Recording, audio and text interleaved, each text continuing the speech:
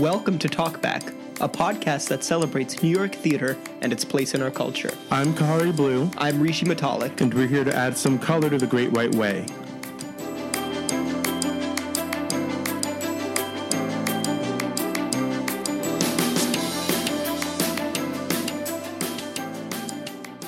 Hi everyone. We're so happy to be back. It's been a couple weeks and not much has changed in terms of our personal situations. I mean, yeah. My birthday was this week. Happy belated birthday. I posted on the Instagram for you and all 25 people who saw it. Wait, you said that you were going to post on my Facebook wall and then you didn't. Oh, I'm so sorry. Look, I was really busy just being in my house. I was just stuck in, you know what I mean? Okay, context. I have such a busy schedule. Context. When our friendship was blossoming in high school, yeah, we would post on each other's Facebook walls, like, weekly. As one does in, like, yeah, like, this is the prime of Facebook, like, posting on walls, exactly.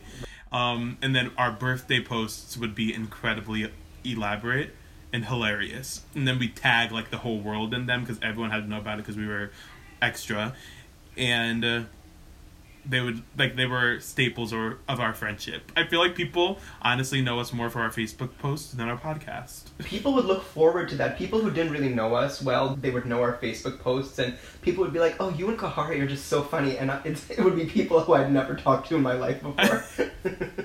But yeah, I'm sorry, I didn't. But now it's 2020, and I guess Rishi doesn't feel the need to honor me publicly. But well, frankly, you know, I'll let it rock. Part of it is like we do this work because we believe in it, but we also do this because, well, I do it because of recognition, and frankly, most people are not on Facebook these days. So I just know I'm not gonna get those likes, and I just. You know, that's why I do it more than anything. So Rishi, I literally hate you. All right, y'all. Besides it being my birthday, we wanted to talk about Tiger King because I guess since the last time we recorded, that's been a new thing that's been introduced into our lives. This crazy Netflix documentary. So it's called Tiger King: Murder, Mayhem and Madness, which is exactly what it is. It's all of those things. Mayhem and Madness. And it's the talk of the town.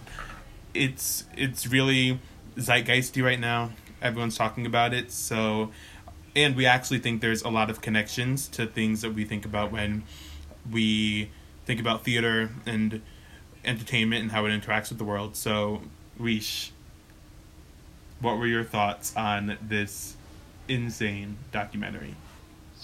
Well, for context, when I watched it with my dad, and I had turned it on. You saw it before me, and you were like, "You need to watch this." So I put it on, and my dad was just like on the computer, kind of paying attention. But as it began, he got sucked in, and we watched the entire thing together. And my initial thought are, how the fuck do these people exist? Like, how are they real people? I found it hilarious, just in some ways, they're just the most colorful people I've ever seen. And then I think the more I sat with it, I was like, this is supremely disturbing. And also as it progressed, it just got more and more disturbing. Okay, we're gonna have spoilers. So if you have not checked out Tiger King, do so, because I think this will be more enjoyable if you have. But Carol Baskin was a character who at first I was like, oh my goodness, you know, maybe I'm rooting for her.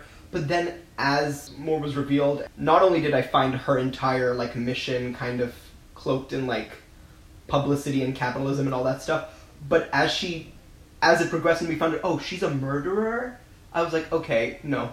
And that was kind of when I was like, oh, none of these people are redeemable. And yeah. Joe Exotic is an equally disturbing, confusing, dynamic character. There's so much going on. His personality is just broad as all hell, and I think that's one of the things that makes him entertaining. And he hates Carol and really wants honestly her to die, and Carol wants to close Joe's private zoo down, so it's a huge back and forth, and that's kind of what the exciting thing is about the documentary from a dramatic perspective. But I'm interested in what you said about you not believing that these characters were real, because that's how I felt too, and it's one of the things that concerned me. I was like, why don't I know these people? And it's a similar feeling I felt when I saw Heroes of the Fourth Turning, the play by Will Arbery, just because whenever I'm exposed to Middle America in a real way, I'm kind of just blown away by the way these people live, and the way a lot of them think just so differently. But I would also say that, even though obviously this is a different demographic than, what we're familiar with, I do think that even for people in Middle America, these people are next level characters. You know what I mean? Like, I don't think it's just like, I don't think most people in this part of the US are like this. I think, they also play it up for the cameras too, especially Joe. And that's what it made me think a lot about, like, just, it felt like a uniquely American story, sadly, like, people who can just make themselves into personalities and make themselves their product. You know what I mean? Because he even says at one point, people aren't coming for the tigers, they're coming for me. I think he says something like that. And then he runs for president. Like, it's just like, it made me think about the person who's in the White House right now. It made me think of Chicago too. You know what I mean? Like, the ways in which we turn celebrity into a business. And I found that to be so disturbing, especially when you consider how terribly both his employees, all of their employees, and the animals are treated. I found that so heartbreaking and devastating. Also, I quickly want to say, Doc, I found him so disturbing. Well, first of all, he's a predator. There's no other words for what he is. And also, he used these Indian...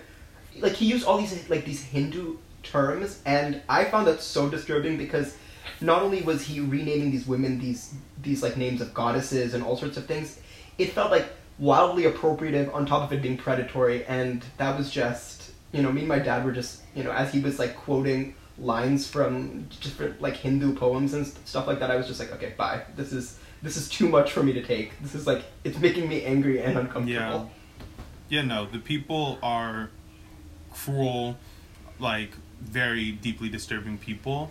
And my issue with the documentary is that it doesn't seem to, like, it doesn't seem to be indicting them in any way. It kind of just presents them as these crazy, entertaining people, and as a viewer sitting on my couch watching Netflix, I'm just supposed to be thrilled and entertained, and I'm not going to lie, at times I was, but they are definitely abusing these animals. They're being held in captivity when they shouldn't be. There's more tigers in captivity in the US right now than there are in the wild in the whole world, and it just shows that, like, what we really need to be focusing on is the actual conservation of the species. And there's a way to conserve a species, and it's not to just hold them in these, like, confined areas and literally kill them and serve them to your husband. Oh wait, let me not. But like, there's a way to do it, and it's clear that these tigers are being tortured. And the way that we as a society are kind of reacting to it in this, like, I want to say glorifying way is making me uncomfortable. There's all these memes about Joe and Carol, and while I'm also into them... Which I'm guilty of sharing. Yeah, I mean, like, they're funny, and we live in a meme culture where we're trying to make everything funny, but, like, these are really disgusting people who need to be taken for that. And I think that the documentary didn't really have that point of view. It was kind of like, here's these wild people, enjoy. Yeah, no, that's really interesting. And I think it's made me think about, why is this show so popular right now? I think it's the #1 show on Netflix. I don't know if it still is, but at its prime, it was the #1 show. Which means it's probably the #1 show people are streaming right now.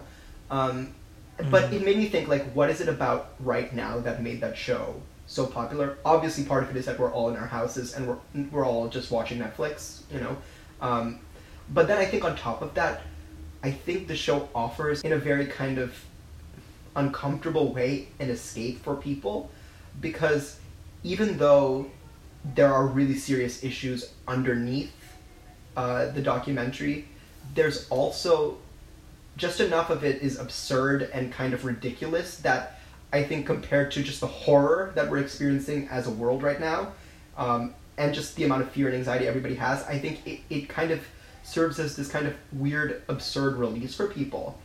And I wonder, after this moment, when we look back on it, how we're going to think about it. You know, I think right now there's so many other things we're trying to figure out as a society that maybe, you know, the serious ethical implications of this is not a serious consideration now.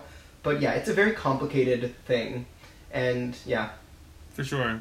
I think that's a good point, that there are more serious conversations happening right now. So, like, analyzing the problems of Tiger King aren't necessarily top of mind. But I just can't help but think, if this were a Michael Vick film documentary, like charting the experience that the dogs had when Michael Vick was partaking in dog fighting, it would have been taken completely differently. So For sure. I'm angry. I'm not going to pretend like I'm not. Right. And I just think it's annoying the way that white people just get away for doing white people shit, and it's kind of dismissed as white people shit instead of being a really serious issue. That's another aspect of this. I think just how specifically, imagine any other community. Imagine any other community and how grossly they would have been stereotyped and defined by this in a way that, I mean, that's nothing new. That happens all the time. And also another element of this too is recently Joe Exotic, there was a report that he had wanted to say the N-word on camera. I think that's what it was. And it's like, of course, first of all, like, that was not a surprise to, I think, anybody who watched the documentary. But it also just reminds me again about how sometimes we, in glamorizing personality and you know, kind of being so amused by people like this, how do we give those kind of people platforms and power? You know what I mean? Even if it's in a joking way. I mean, we laughed Trump all the way to the presidency, and look what the fuck that got us, right? You know what I mean? Like, in the beginning, people thought it was a joke, and now it's very much not a joke. And, I don't know, I think that's just a continuing problem in our culture that I don't really know how we get out of it, because we're so easily seduced by personality. That's what politics is anyway, right? Yeah, for sure. And it's also just interesting how different people respond to things differently. Like you said, how we laughed Trump into his seat, and I think a very similar thing is happening with Tiger King, in that people know it's bad and brutal, but we're just laughing at it. And it just makes me think about kind of the meme culture we live in, and whether it's productive or not. Like, is it good for everything that we on the left as progressives find repulsing? If we just laugh at it and make a meme about it, is that actually going to push forward the conversation, or is it regressive in a way? Does it just allow them to have an additional platform to continue to do the things that we think are so harmful? That's a really interesting question, and actually something I think I've been thinking about a lot. I think, you know, we're in this really interesting age with satire and comedy where you have conservatives who are always like, oh my goodness, you know, liberals are easily triggered, and like, you know, they're so sensitive they can laugh about anything. When in my mind, I think one really helpful way that so many people talk about this is the punch up, punch down method for comedy, which is when it comes to how we make fun of people, are we punching up? Are we making fun of people who are more powerful than us? Because that's what satire has, at its most effective state, been. It's been critiquing those in power, critiquing our institutions, and poking fun at them in a way that's politically exciting and actually pushes us forward. But when we punch down and we make fun of marginalized communities, when we make fun of people of color and immigrants and women and the LGBTQIA community, that's when it's not just humor, it's actually violence, because it's contributing to the very real inequality they feel. So to me, I think that's an element of where, from one lens, it's like making fun of them, I think, makes fun of their values, which I think is a good thing. But I think there's a way in which we're not only making fun of them, we're also kind of standing them, and that's the scary part to me. You know, where it's like, we make jokes that kind of align ourselves with them, and they enjoy it. Exactly. Yeah. And that's an interesting framework of the punching up and punching down. And what I'm curious about is, like, where the actual animals fall into it. So if you're punching up at Joe Exotic, does that mean that, like, I'm curious if it actually means that you are punching up at his actions, because I think that this documentary isn't punching up. I think this documentary is just showing. There's no satire, and I think that's the issue with the way that it works, like, as a piece of art. But I also understand, like, in this time that people need that relief to just laugh things off, where there is so much going on in the world that seems so horrible. So escaping right now into something that feels light for you is definitely vital. I just would hope that Tiger King doesn't feel light and hilarious to too many people, because I think that actually does more harm than good. For sure. And I think when you are talking about people who do odious things, I think you always have to be very intentional as creatives, or as journalists or whatever, on how you're portraying them, and if if the work you're doing around them is actually giving them more of a platform. And I just think, as we continue to live our lives under this horrific administration and have extreme institutional political problems, I just hope that continually journalists, artists, and anybody who tells stories understands the power they have in how they frame things, you know what I mean? And how every story, every piece of art, whether or not you're trying to be overtly political or polemical with it, it is political, right? Everything has a point of view. That's all politics is, right? A point of view on the world. And even if you can't get in actual trouble for the things you put out into the world, there is an ethical responsibility we all have, especially when we have a platform. And hopefully that's something that people continually, take from this.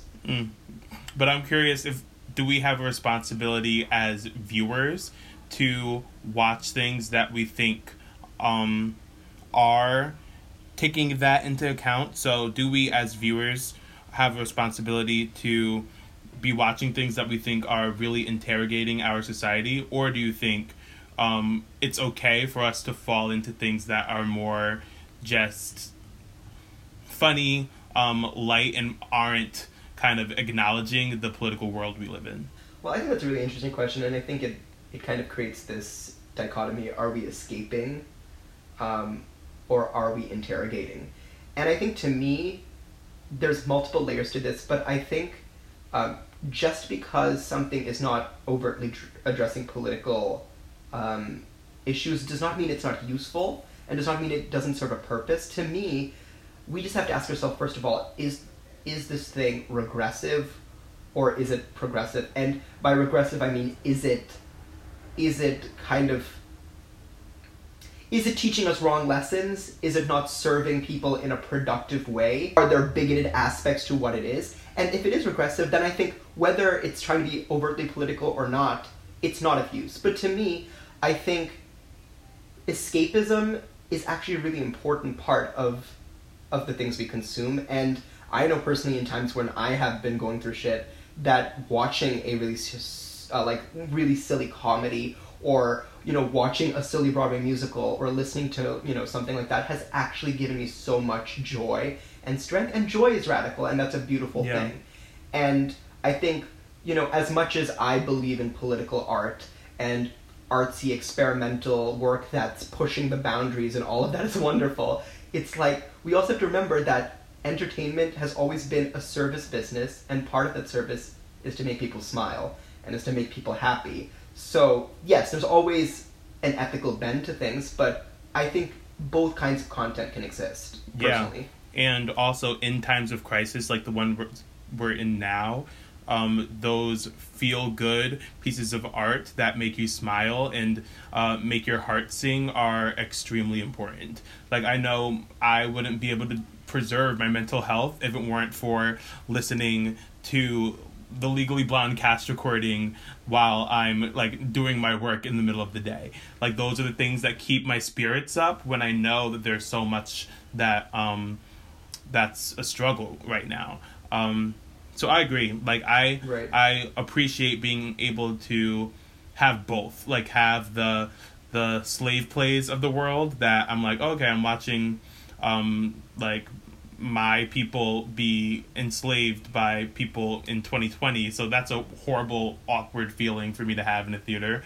But I also want to make sure that I have Mamma Mia's in my life that make me feel joy, and just make me want to get up and dance. One thing I will say, though, is that I think there's a trend of people of color not really being able to have those escapist shows. Like when I think about like the big black movies that have come out over the past couple decades, so many of them have been slave narratives where we are in chains when we're getting whipped. It's like all of these horrible things to show like, look how far we have come. And I think that black people are often kind of props to spread a political message, instead of props to show how joyous the world can be. And I feel like that's often left to the white people. Like they get to have the rom-coms, they get to have the superhero movies, and that's why like when Crazy Rich Asians came out the other year and Black Panther came out, those were such huge moments in the culture, because for East Asians it was like, oh look, we can like, hi world, we can be sexy and fun, and black people were like, oh hello world, like we can have superhero movies as well. So I think that's something that we need to continue to interrogate as art makers.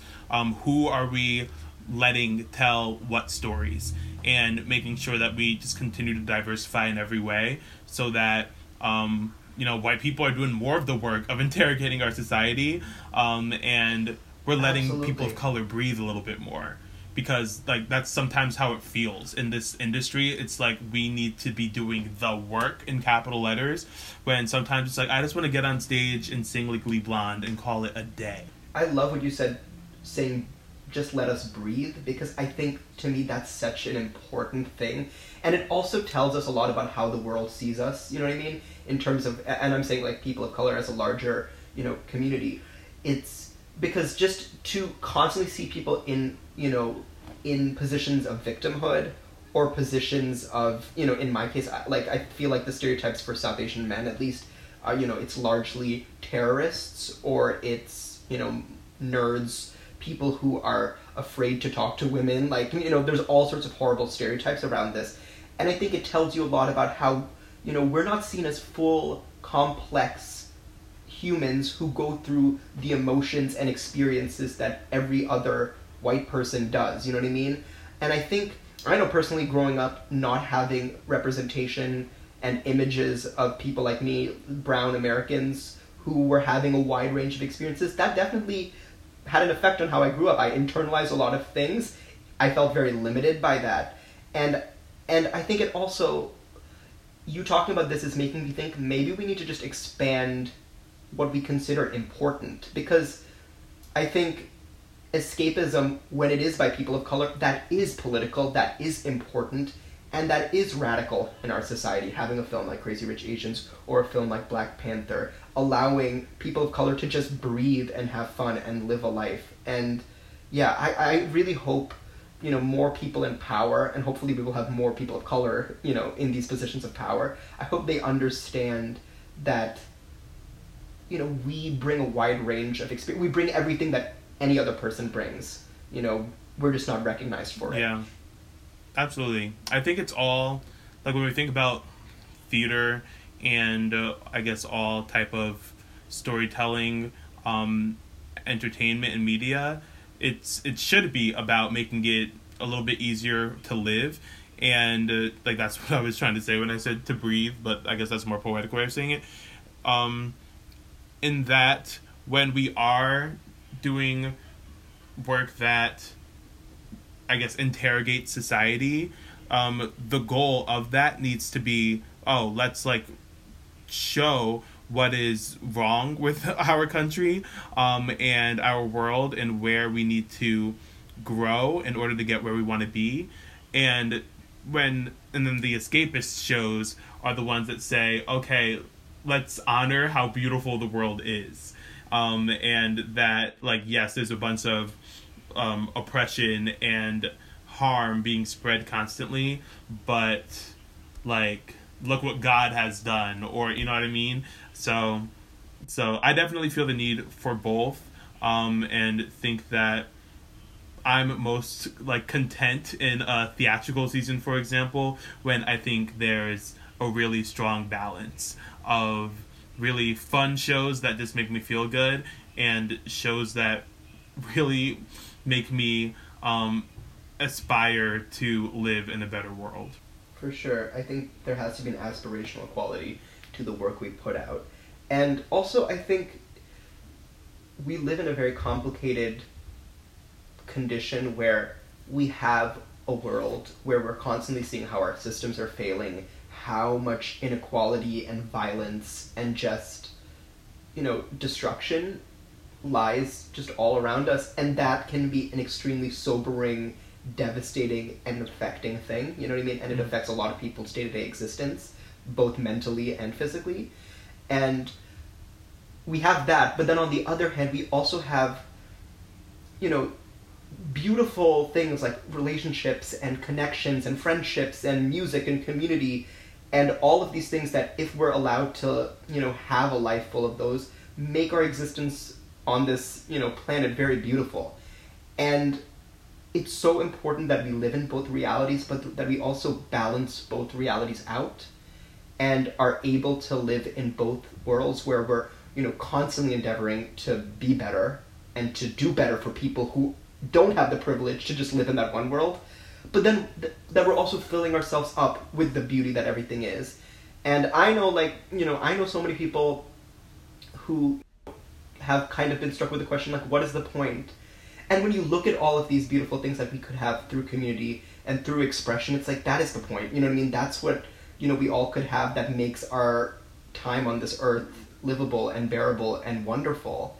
You know what I mean? And I think it's just an ongoing thing, and that's why I'm very happy to be, somebody who's a part of this theater community and who's a part of this artistic community, and I know you are as well, because we get to kind of live in both of these spaces and try to make sense of it all. Yeah, and I guess to bring it back to Tiger King, something I felt myself really wanting to live in one of those worlds, and just it didn't get me there. I didn't feel that I was, like, singing at the beauty of the world, and then I also did not feel like I was really grappling with the fact that we live in a place so oppressive. It did neither of that for me, which is why I think I was personally underwhelmed, despite the, like, huge media frenzy. But I am just so thankful to be someone who's deeply obsessed with theater, because I'm able to find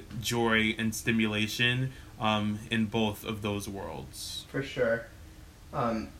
Actually, and as we're wrapping up, I was, thinking about what Tiger King represents and thinking, like, what is a piece of art that is kind of the antithesis of that. And I have two recommendations that I think could be useful to our viewers. One is a play by this amazing South Asian playwright named Rajiv Joseph, who I'm a big fan of, and it's called Bengal Tiger at the Baghdad Zoo. And it was originally performed on Broadway with Robin Williams as the tiger. And you actually see the point of view of an animal. It also deals with war and a lot of other issues of violence and destruction. I love and colonialism. And it is all, and like I said, it's from the point of view of a tiger, or at least part of it is from the point of view of a tiger. And I think that's a very, worthwhile thing if, we have theater-minded people who want to consider counterpoints to this. Yeah. And another also, one is a play by Lynn Nottage, which... Sorry, because I'm just so interested in that. Because I also love how it makes the tiger, like, a subject instead of an object. And I feel like that's so much what's missing in Tiger King, is that it's all about, like, Joe and Carol and Doc, and it's nothing about the tigers, and it's honestly just a very speciesist piece, and I love the idea that Oh no, like the animals can communicate with us. They are communicating with us the entire No, the animals time. can speak. Let Yeah, them so speak. that's awesome. I'm gonna read that. Thanks for the rec.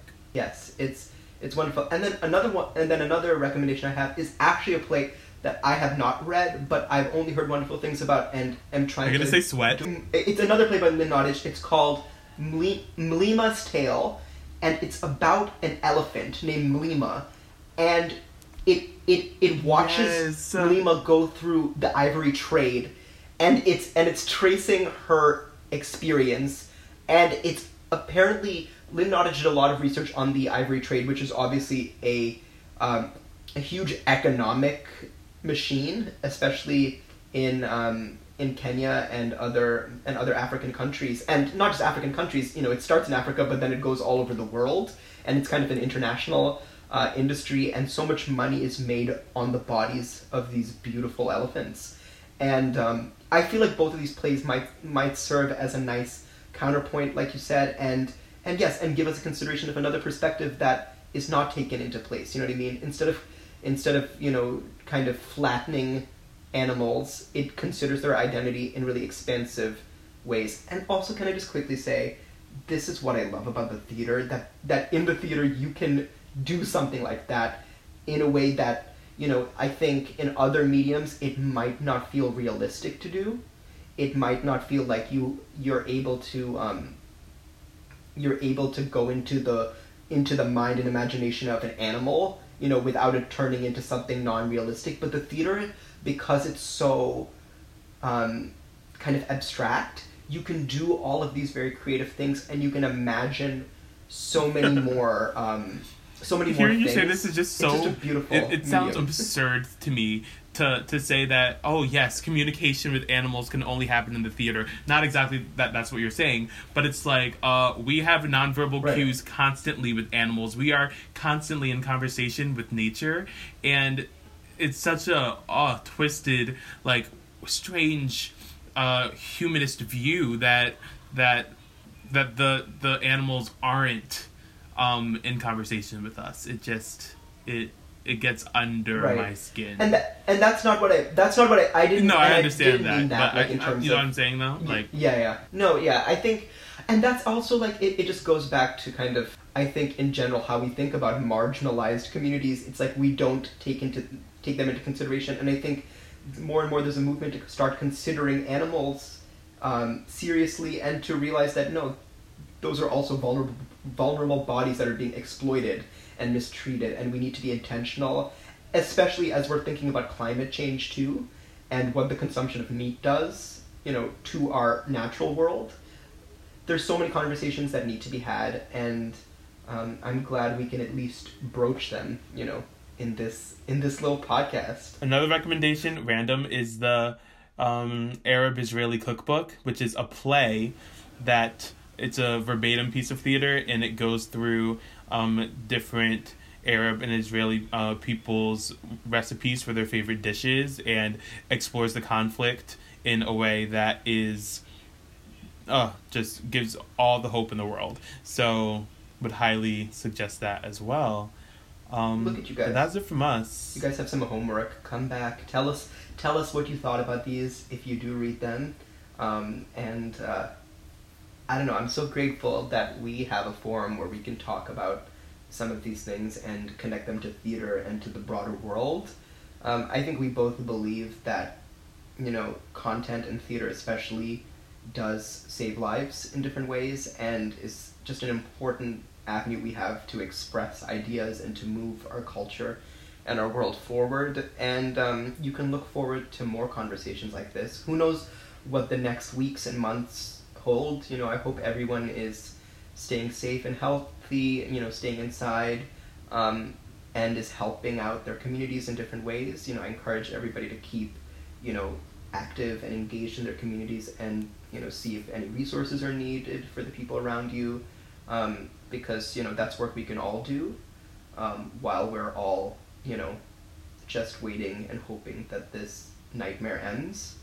But as long as we are here, we're going to be bringing you an episode every week. And thank you so much for joining us. Yeah, it's definitely sad that we're not going to have shows to talk about in the moment for the next couple months, but theater just lives in our cultural and national history, so we'll definitely be able to keep bringing up the shows that we all love and how they connect to everything that's going on in this moment. So, much love.